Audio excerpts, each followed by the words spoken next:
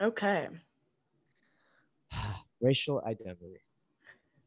It's a topic that for me has been always I wouldn't say sore spot, but I've always felt like I didn't really understand what it meant to be one race, whether that was my Colombian heritage, being Colombian, that was my racial identity, or being Canadian, more of a cultural identity, or belonging to the group or the country or the nationality of which you were raised. And the the focus on race in the past few years, at a time when I'd begun to kind of give up my racial identity or shift my own personal attention away from it, has made it kind of a contested one, or kind of a something that in my own personal life holds some degree of conflict. How has race kind of briefly played a role for yourself?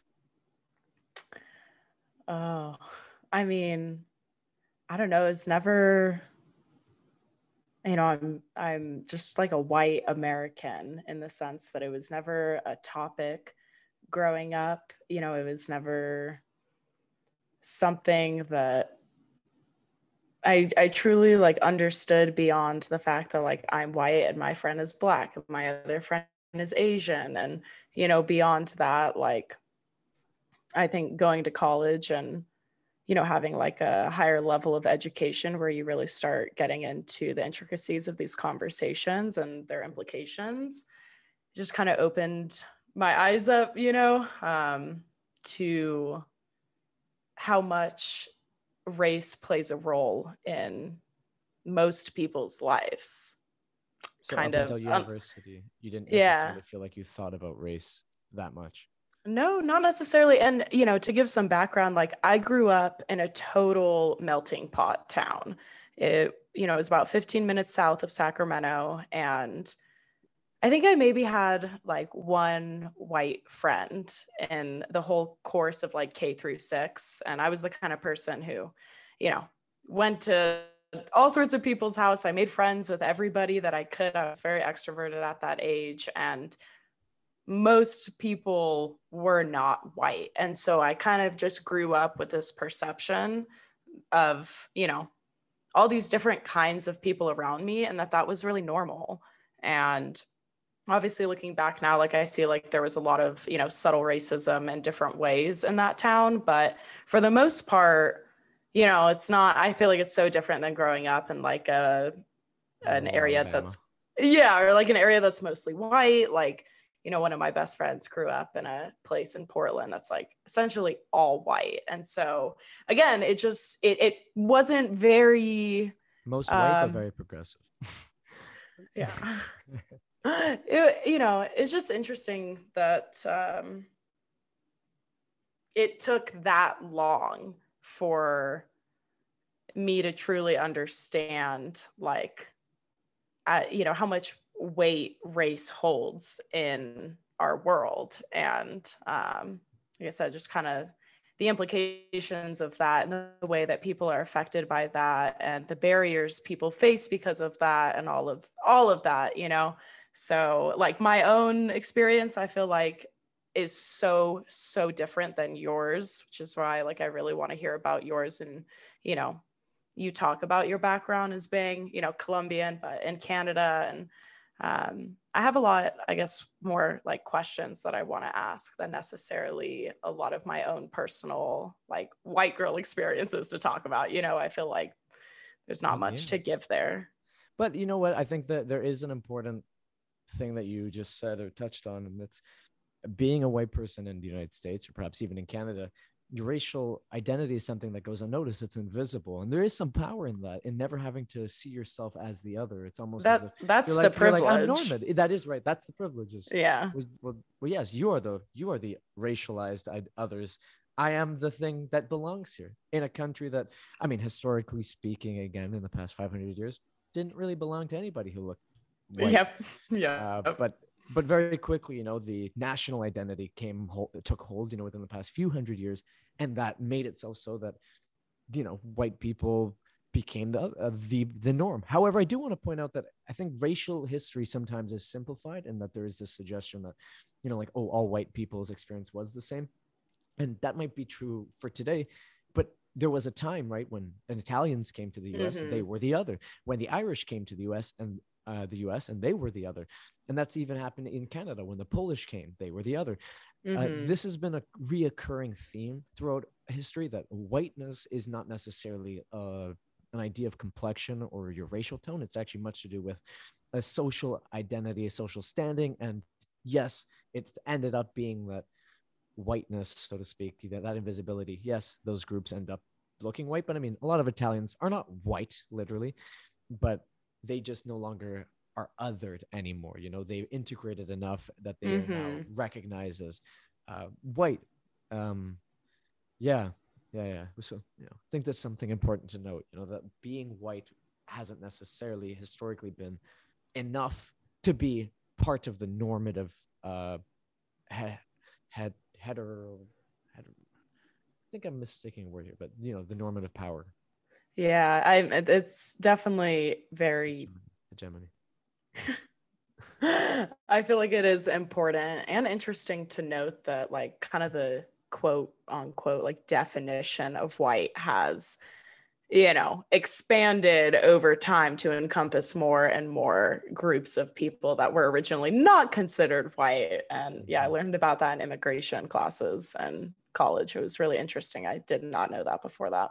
Yeah, super interesting to learn about. Definitely something I would recommend people take a look at. And it might kind of help us recognize how race and the idea of race continues to evolve, and why, in my own personal beliefs, I think that the idea should continue to evolve. And I think that the natural evolution should be recognizing that race is really a socialized, imagined construct, and that we should move towards uh, larger identities, more real identities, that of the human race, that of, you know, human, something that doesn't necessarily cause division based on characteristics that, you know, are just accidents of our ancestors' environments, you know, the symptoms of our ancestors' lived conditions.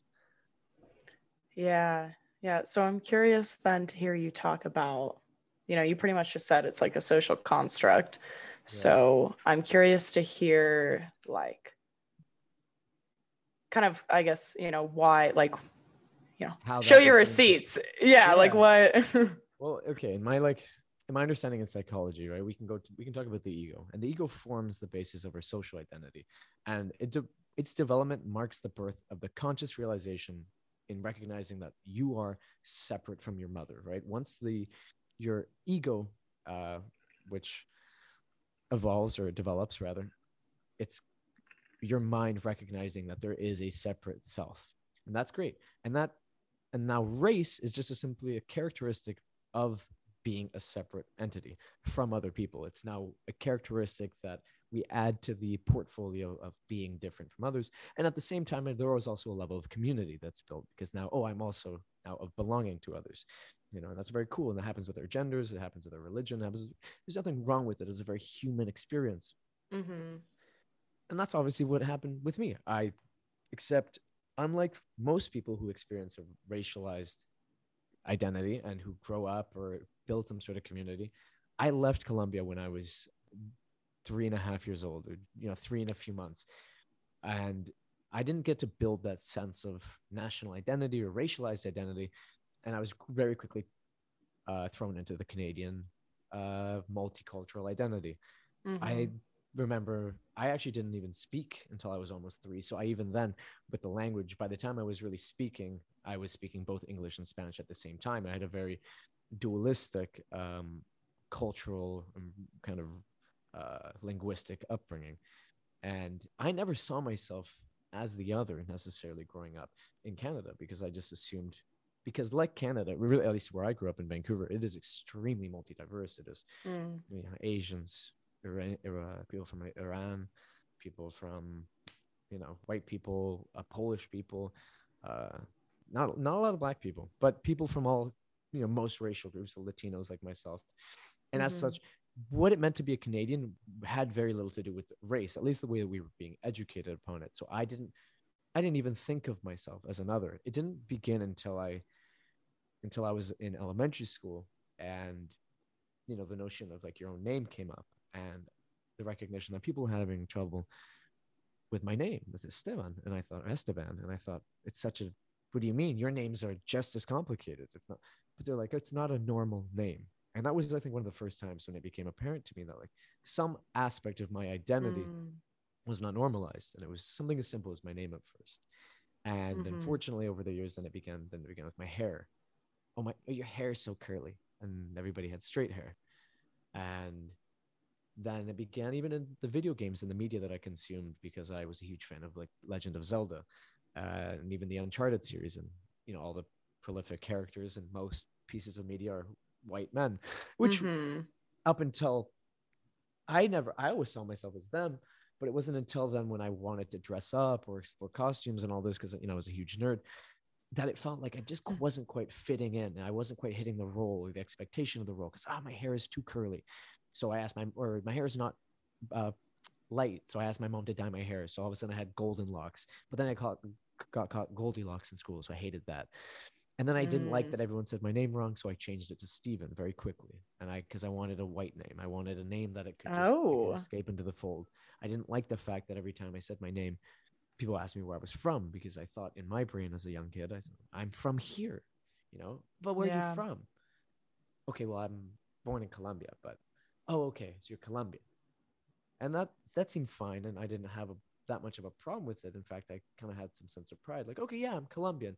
I liked it. I Mm-hmm. didn't have a problem with it, and it wasn't until I got, again, this is probably when I'm around 11 or 12 years old, that when I start talking and engaging more with my cousins in Colombia, I start recognizing that they don't. The reason that they hadn't been so talkative with us, or maybe a factor as to which maybe there was a bit of a distance, is that we were the Canadians to them. They would talk about my family as the Canadians, and when I would go about in Colombia and speak Spanish, people would ask me, "Oh, where are you from?" And I'd go, "I'm from here. I was born in Medellin." And they'd go, "No, no, no. Well, where were you raised?" Because they could hear my accent. They could hear that I had Mm. English tonality in the way I would say things, and I would say, okay, I live in Canada. They go, that's it. And it's almost like they'd spotted a fake. Got it. Like you're not a real Colombian. And this drama kind of played Mm. itself out in my life.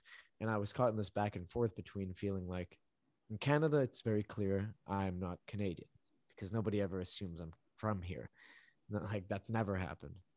And in Colombia, the moment I speak, they recognize that I'm not from here either. And it seemed like I was cast between two kind of cultural racial identities. I was never white passing, but I was enough, but I wasn't fitting in enough in Colombia to pass in with them, and I wasn't fitting in enough in Canada to pass as one of them. So I was honestly at a bit of a crossroads, and that's kind of where my own personal apathy towards the idea of race began. I thought, well, that's such a Mm. dumb idea, anyways. And then certain truths came to light. For instance, the biological implications of race. Notably, biologically, race really is only skin deep. Like decades of research shows that there's a lack of genetic differences between racial and ethnic groups. So the idea of race doesn't even hold up under scientific scrutiny. And I learned that at around 15 years old. So for Mm. myself, and at this point, I began kind of separating myself from race as anything, as a reality, as a construct, because I found that biological truth. So then I kind of lent into, so then it's not real at all. Like if everyone just stopped talking about it, it would disappear.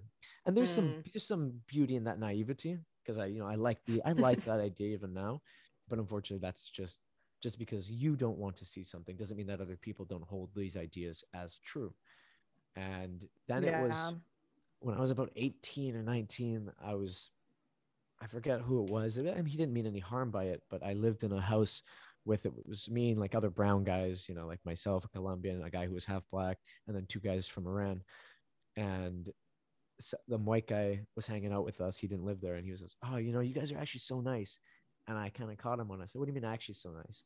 He goes, "I don't know. You guys just kind of look all." I said, no, come on, like say." He goes, "Oh, no, no, I didn't mean like that." And I opened the floor. I said, "No, I'm not gonna get offended. I just want to know what you mean." He goes, "I don't know. I guess there's this, you guys are like not white, and like, he's like, and you have a tattoo, so it just, I don't know. I thought maybe you guys were gonna be all like tough and hard, but you guys are really nice." And that was one of the first moments I guess I kind of woke up again to, huh, yes, my race actually does have an effect on how I'm being perceived, and perhaps even judged by people who don't know me. And I guess the media perceptions of what brown or black, brown and black people are like, I guess we're tougher, we're gangsters, we're whatever we are presented as a media, is having a real impact on how this nice, innocent, well-meaning white guy had on us when he first met us. And Mm-hmm. that's kind of, again, then when I woke up back to, okay, wait, I can't ignore race. I can't act like there's no impact of race. It's all Mm-hmm. good and happy to say, I hope that there's a future where we can come to a collective identity that is larger than these socially constructed ones, that is larger than the physical characteristics that we manifest due to our ancestors' climate conditions. That's great. That's all great to have in the right. And that's great even to hold. It's great to even try to shape that here and now. But if you hold that as if there aren't real racialized injustices, then you're being ignorant. And you know and yeah, and I think it was my women's studies course where we learned about intersectionality. While I'm not a huge fan of the idea, there is some light that was shed through that lens, which is recognizing that race is one of the many factors in which one can be, they say oppressed, but I would just like to say it's just a different characteristic that might affect how people treat you in this world. Gender is one of them, race is one of them, disabilities, and Mm-hmm. these are all real things, real factors that are perceived in our social world that might cause people to treat you differently. And at this point, I've gotten to a point where I love my Colombian heritage. I embrace aspects of my Colombian self, because while I did grow up in Canada, I grew up in a Colombian household under a set of Colombian values in Mm-hmm. a new age. And there are, some, a lot of people characterize me as being very flirty.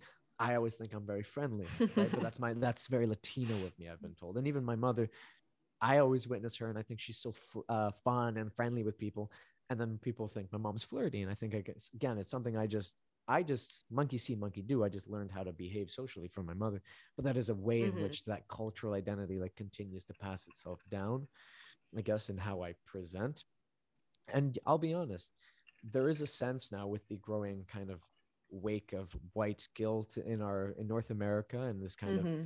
and nowadays you see a lot of white people who might have 1/16 something. They cling to that one aspect that isn't white. And in that's growing almost pride in being a minority, which is, good for us. I do notice that I actually am now, I feel like I'm in a better position and socially, like when people know that I'm Colombian, I actually sense that there's a bit of, I mean, I don't know if this is bad or good. I mean, I enjoy but it's like, oh, you're Colombian, like that's cool, that's exotic. But like, wow, like the fact that you have this different perspective and that you're from another country is a good thing, because I'm just boring and I'm white. And I feel some sense of, I feel bad because I go, oh no, I don't want white people to feel like what I did, or like I don't want any racialized group or non-racialized group to feel worse about themselves because of their racial identity. Especially when the entire time I grew up, I kept thinking, I didn't ask this. I'm just, what do Mm. you mean? Like I never felt like I played any role in my racial identity, because like I said before, I guess I didn't grow up in Colombia. So I kind of just felt Yeah. like I was thrown into being Colombian, but I didn't even get to be Colombian. And then Yeah. so I got to be Canadian, but nobody recognized that I was Canadian. Yeah. That's what bugged me. I was like, I'm trying to be Canadian. Like I'm trying to be what you guys are asking of me to be, and I'm still being othered. So that's kind of a gist of my racialized experience. Obviously, a couple names here and there. Like there was experiences in high school where I don't think they were inherently racist individuals. I think that they just used race as a point of insult because they were ignorant teenagers. But where people are, oh, you dirty Colombian, using derogatory terms like spick or wetback that are traditionally used to insult like Latin Americans or Mexican Mm-hmm. Americans. Mm-hmm. But I guess there's not that much creativity around racialized insults for Colombians. But even now, there are moments that I get a little frustrated, but I always humble myself in knowing that, not to take things personally and don't make assumptions. But, I bartend and people will ask me, oh, where are you from? Or, what's your background? And I go, I'm Colombian. And they just can't help themselves from making those jokes of, oh, you got some white, or like, oh, Pablo Escobar. and again, that's more of a media problem. And that's where I always, when it comes to race, my biggest problem doesn't tend to come from individuals, because I think most individuals are good meaning people who just might not be the most politically correct or most educated. Most people that I know have good hearts. It's that the way that the media ends up portraying Blacks, Latinos, Colombians, Mm-hmm. it almost glamorizes and glorifies the worst aspects of our cultures, or maybe just only focuses on one historical narrative of it because it Mm-hmm. sensationalizes those parts of us. Yeah. Again, and that continues to create an othering. It makes us seem like we're not the norm, like we're not also just normal three-dimensional humans who are also, yes, we are of that race, we have those cultural norms or backgrounds, but I think most of us have more similarities than differences. And Mm-hmm. unfortunately, the media really does skew that into kind of creating an othering effect, right? Like it's, Mm-hmm. and that is the part that bugs me. I just don't think personally that the way that we're going to move out of that is by asking people like myself to become, I don't know, like heavily focused on my own racial identity. The most freeing thing for me has been to work on my identity as an individual, on like Mm-hmm. things and values like my morality, my personal values, how I show up in my personal relationships. And to be honest, those are probably the biggest things in my life. And none of those questions have very much to do with my race. Like Yeah. my race is an afterthought, and it's too bad that sometimes that's how people, because it's skin deep, people, that's how they perceive me. It's the first thing they see, and unfortunately people will treat you differently. But in my own personal life, the way I move through this world, it doesn't provide much value or it doesn't provide much value or additional value for me to be over conscious, extremely self-conscious, or more conscientious around my race. Yeah. Wow. Okay. You just went in. Thank you for that. I really Yes. appreciated just hearing like your whole your whole experience and story with it. But I guess I'm kind of curious, like, Shoot.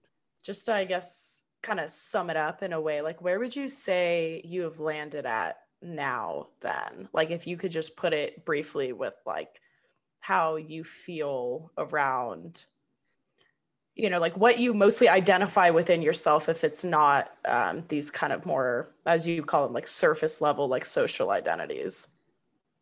I think I identify with my family. Like I identify, like Mm, my race means something to me because it's what my family is. Like, oh, we all mm, look the same because yes, we share this thing, aka our physical characteristics, but in this, in mm-hmm, layman's terms, we share the same racial identity.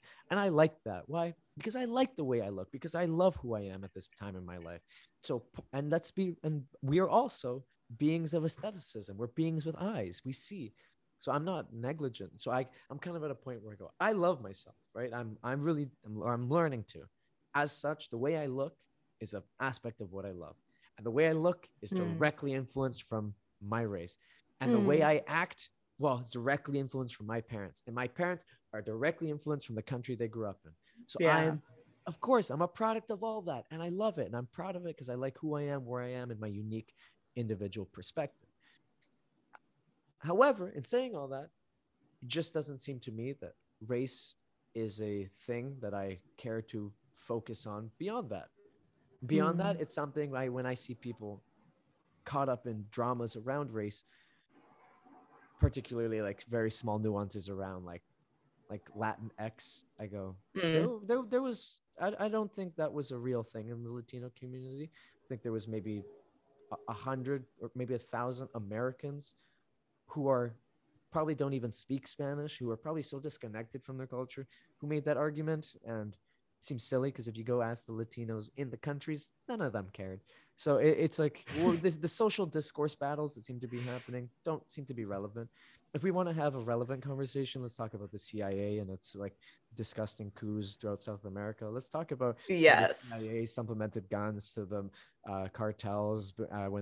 Let's talk about the real impacts of American policy, American foreign policy on my country and Mm-hmm. my family.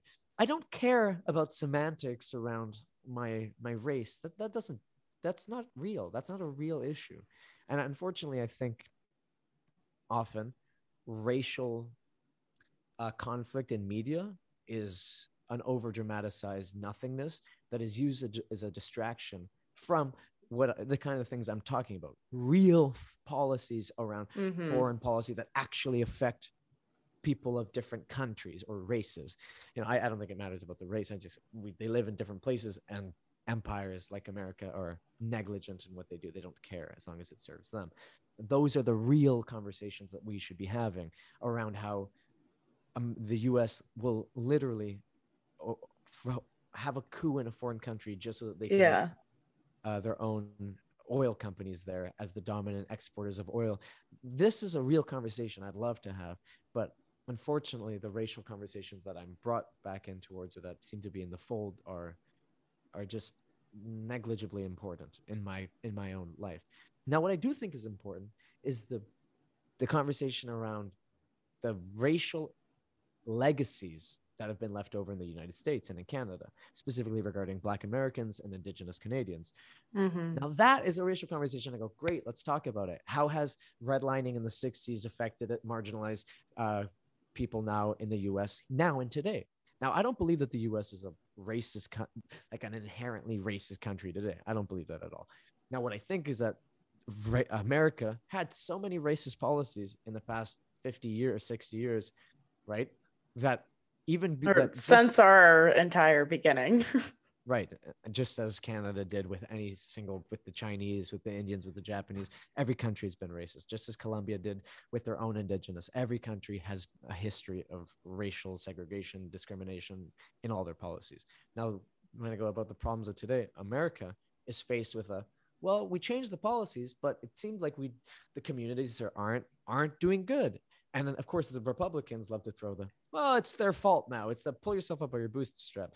I'm not so ignorant. I go, no, it's not that. It's that you segregated this community at one point. Good. And then you didn't allow any, and so no good businesses were able to come into this area because no one was educated. And then you also pushed a bunch of gun stores and liquor stores into these communities. And you didn't provide any community funding for parks, for recreation centers. And the public funding for those schools is nil. And then you wonder, oh, how are these communities? Why are they doing so bad? Why is there so much crime? I go, because you missed them. And you might have changed the policy today. There might not be any law that one can point at today and go, this is a racist law. But even without that, there are racial legacies that are left over, Mm-hmm. racial injustices that were passed. That's a real problem that I'd love to, that I go, that's what we should focus on. Yeah. I wonder how that should play out. How are we going to create funding in these communities, after school programs? That's all well and real. And same thing for what's happened in Indigenous youth in Canada, where their grandparents experienced so much abuse in the residential school system, which means that when they left those systems, they had so much trauma, if they survived, that they often became violent themselves because they had violence inflicted on them. And this is the story of intergenerational trauma that led them to abuse their kids. And then their kids now abuse their kids. And unfortunately, it is now trauma that they are, yes, inflicting among themselves. But the perpetrators of that trauma, or the instigators of it, are unfortunately the residential school systems or the government of Canada.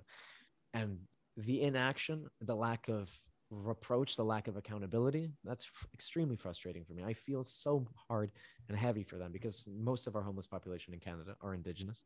Most of the people in prisons in Canada are Indigenous. And it's clear to me that the government just doesn't, they feel like if they take too much accountability, then they'll be forced to actually do something, and they don't want to do something. Yeah. And so these are the racial conversations I love to have and I'd love to engage in. I just don't have a lot.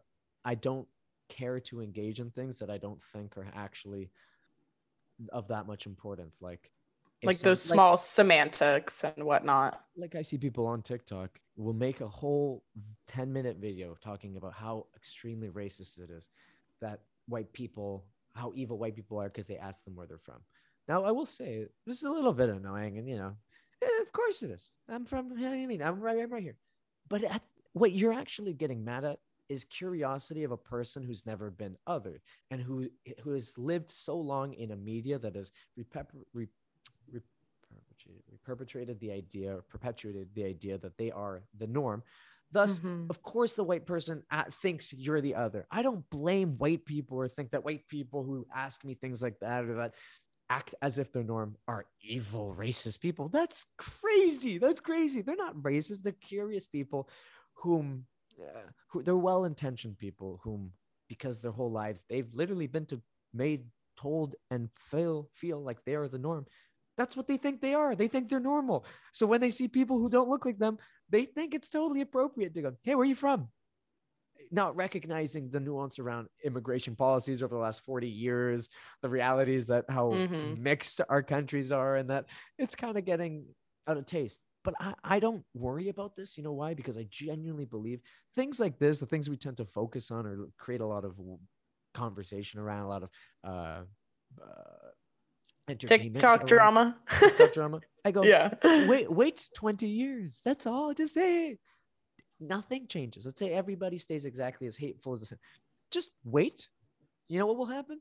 It just won't be a reality, because you'll look around and we're gonna mix. It's happening. It'll happen when if I marry a white woman and we have kids, boom, that's a mix. Like this story is unfolding, and then the nuance of what you're getting upset about, it won't even exist in 20 years as a matter of consequence of, yes, the immigrants came, we've come, and now we will mingle. Because guess what? Guess the country that I came from?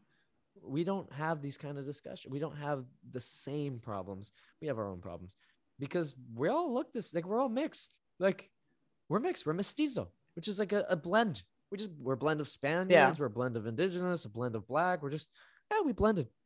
That's what's going to happen to the Americas and to Canada. We'll blend, and the small things won't matter. What will still matter is how come these communities are suffering? How come these communities are disproportionately imprisoned? This. Then I go, great. Let's talk about the racial legacies of our past. Let's talk about racial profiling and how this, like, you know, the police system. Those are great conversations to have.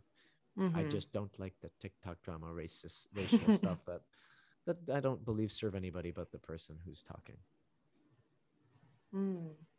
Fascinating. Okay, so again, appreciate you going in on all of that. And I'm curious to hear your opinion, kind of more, I guess, within the spiritual context of like identifying with humanity, like your own like humanity and humanness before anything else, and like kind of just how it relates to this conversation. And also, you know, there are people who almost like don't even identify with their humanity, and it's like, no, I'm just a soul, you know, I'm just this like eternal energy that's floating through this temporary vessel, which I feel is kind of like, I don't know, like the highest level of like spiritual identification or over identification that you can have. And then it's kind of like drops into more, you know, your sense of identity or self largely comes from recognizing yourself as a human among other humans and not these really, you know, more divided ways. And then kind of, you know, below that is more so, you know, these more cut up social identities, and just kind of what your take or what your spin on all of that is. And yeah, what do you have to say? I'm a bit of a student of, I have been recently educating myself. On what? Sorry, what was that? On the yoga chakra system. And from my understanding of this one perspective, for instance, this notion of what you suggested earlier, the highest spiritual perspective on identity, that would come from like our crown chakra, which is located just above here. And it's that kind of intellectualized spiritual perspective, you know, and if in terms of identity, that would be the aspect of ourselves or the recognition that, yes, in one sense, we are a spirit. We are of the eternal consciousness. We are one with the universe. Our human identity is ephemeral. I mean, literally, we die. Like, so of course, the human identity has a beginning and an end. That much is certain, my friends. Yes. So in that one, it's yes, but the awareness that has always been will always be. And in that regard, I am not even tied to my own human existence. And that's a great thing to have, to recognize on some level. But it's also good, in my opinion. I think it's good to be in contact with all the chakras and all of these senses or different energy centers. And on another energy center, I'm very in tune with my body, my physical sense of self. And that physical sense of self also is actually impacted by, well, I mean, look at me, my color. That's part of my racial identity. And I can recognize and then and there's another level that chakra, I forget which one, but it's tied to like your like a lot of like the social world. And I was like, okay, so in the social world, we have historical narratives and imagine and ideas to which we all give power, like the idea of countries and the idea of groups of people and the idea of like the historical narratives that have played out. And as such, I recognize them too, because they did happen and they have had long lasting impacts on the lives of humans who are now alive today. So in that regard, I go, oh yes, I recognize that truth, and I recognize the implications of, you know, the Spaniards going to Colombia and how the colonization of South America was a brutal conquest but has somehow led to the beautiful arrival of myself, and how I am a breed of rape and pillaging and conquest. And there is a beautiful terror in that. That is how history unfolds. There is violence and there is war and there is chaos, and then there is creation, beauty, stillness, and life. And it's this cycle of yin and yang. And while I am while I can recognize my identity on every level, I recognize the level of which I am not Esteban Palacio. Esteban Palacio is a name. It is a title of which I was given, of which I have repeated to many people, of which I have told to many people, but it is not who I am. What I am is the awareness. And I'm at the seat of my consciousness. I sit there, I observe the words, I observe the emotions and thoughts. That's a space I hold. It's a space to which I practice engaging with in meditation and coming into full connection with. But that is not a place in which I spend all my time, because I am also a socialized human in a social world. And I am not a monk in a monastery alone. If I was, then I wouldn't be much of a social being, at which point that's probably the identity I'd probably sit with more often, because to sit with the identity of Esteban Palacio from here, from there, but I probably wouldn't feel as okay being in a monastery, being alone, sitting there.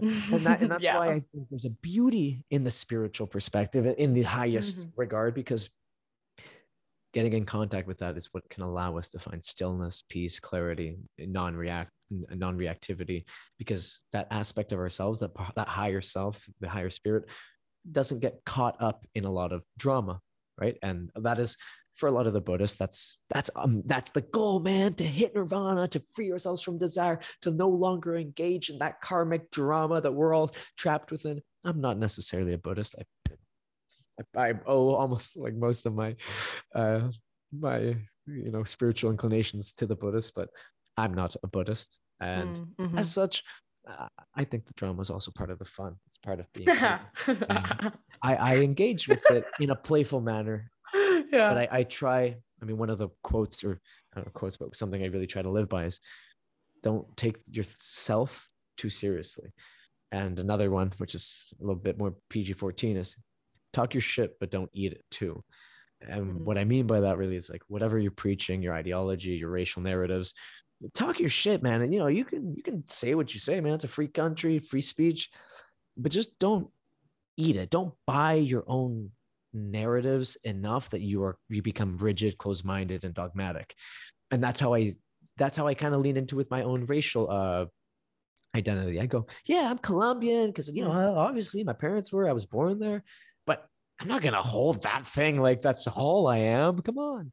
And just as I wouldn't go, all I am is an artist. No, I'm also this. I'm a million different things. I'm a dynamic system that's constantly changing. Yeah, that makes sense. And I mean, that's like you said, it's kind of like identity wise, like putting all your eggs in one basket with like anything, when people like, they're like, oh, like I'm a doctor, and like, right. It's like then your entire sense of self and identity and worth and value and accomplishments comes from being a doctor. And that's not, having that tie to that and seeing that as part of your identity, I think Mhm. is totally human. It's when it becomes your entire identity, Mm. right, that you might be going down like a slippery slope, because like you said, we're very complex, dynamic, like ever changing, right? And I just think of humans, we're just these little systems made up of a million fucking parts. And I think the issue, you know, I mean, one of the issues that I think we really experience is this like over identifying with one part. And Mhm. it kind of starts to cause those other parts to like fall off in a Yeah, way, if that makes sense. And that can just, absolutely. I just feel like it can end up leaving you in a really unfulfilled place because you're meant to, you Expand. know, expand. Yeah. And like, just, I don't know, I feel like really see yourself in so many different ways and like facets, and like, you're this but you're that, Yeah. and you're this and you're that and you're this and you're that, and it's like that beauty of being this big kind of basket of constantly changing shit that makes humans interesting. And I find that the people that I connect best with are people that I feel have a lot of quote depth. And it's like had me thinking, like, what does that mean, like beyond just someone's ability to converse in a certain way, like what does someone having a lot of depth mean? And I feel like it is this ability to kind of, I don't even know like the right language to use here, like the ability to exist in so many shapes and forms and facets, I love it. and to like shift between those in like a more horizontal a more horizontal manner than like putting all these things above and below each other and like seeing your identity in this kind of hierarchical way.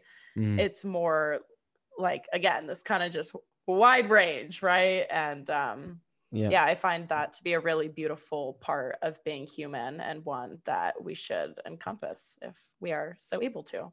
No, I love that because on a like spiritual note, it's like if you recognize you are the universe, right? Like, or that we are one, then when we come back from that enlightened perspective and you come and now you act out again on the social world, then to be able to find a connection, a meaningful connection with any kind of person on any social group, identity, religion, race, doesn't matter, then you are wholly embodying that spiritual truth of we are one, because you are able to find yourself in everybody. And if there's one thing I'm proud of myself is that I can have a conversation, a meaningful conversation with just about anybody. I'm as a bartender and a server for the last like 10 years or 9 or whatever decade in the service industry. I've really found that, and that's also often a note of which I'm happy with, albeit, it's harder with some people.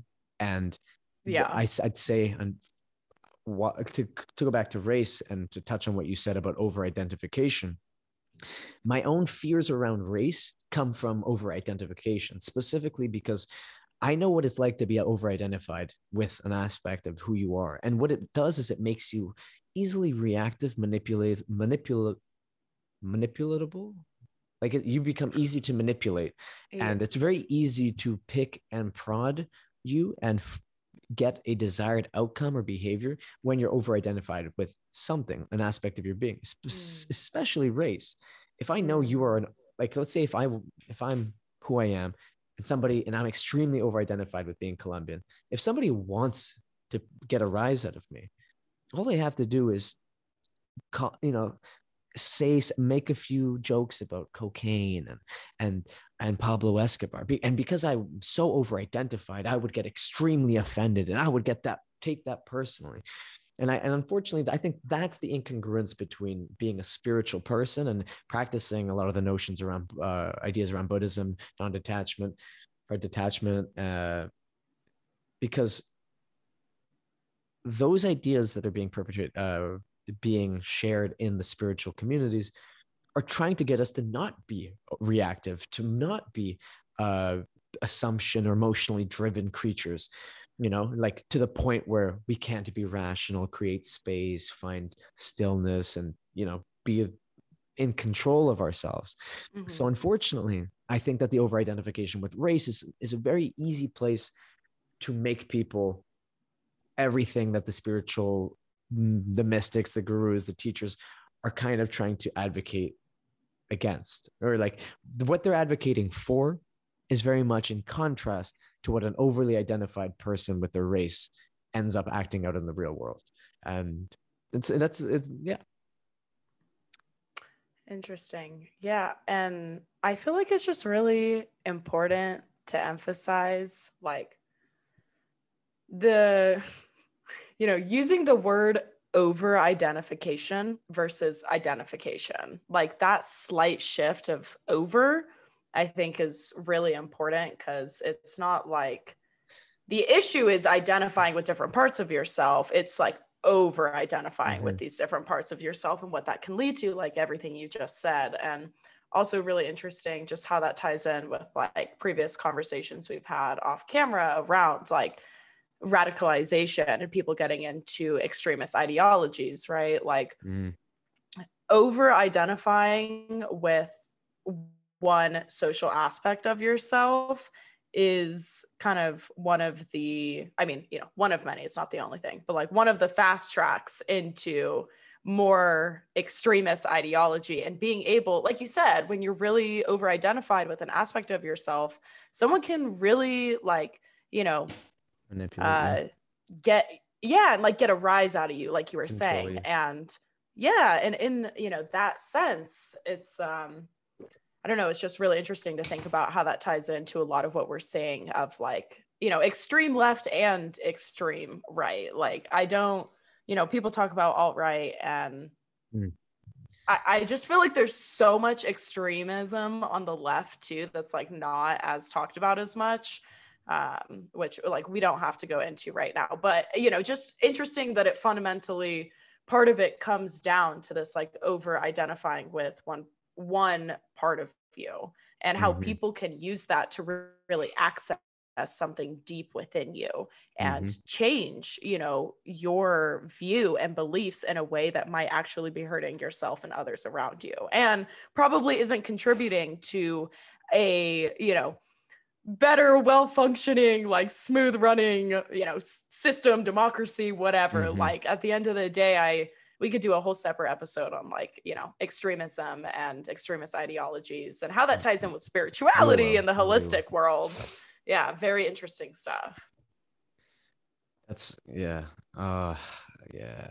extremism. Of course. I mean, I like how you say, like the extremism on both sides, on any political spectrum, on any, side or spectrum of things, it always comes from the same kind of process. It's like there's an over identification with a group, with a and there's maybe a lack of purpose, meaning, or in the individual's life. And there's often a charismatic leader or charismatic leaders, or just powerful ideas that get a kind of chokehold on these individuals and make them act out in groupthink.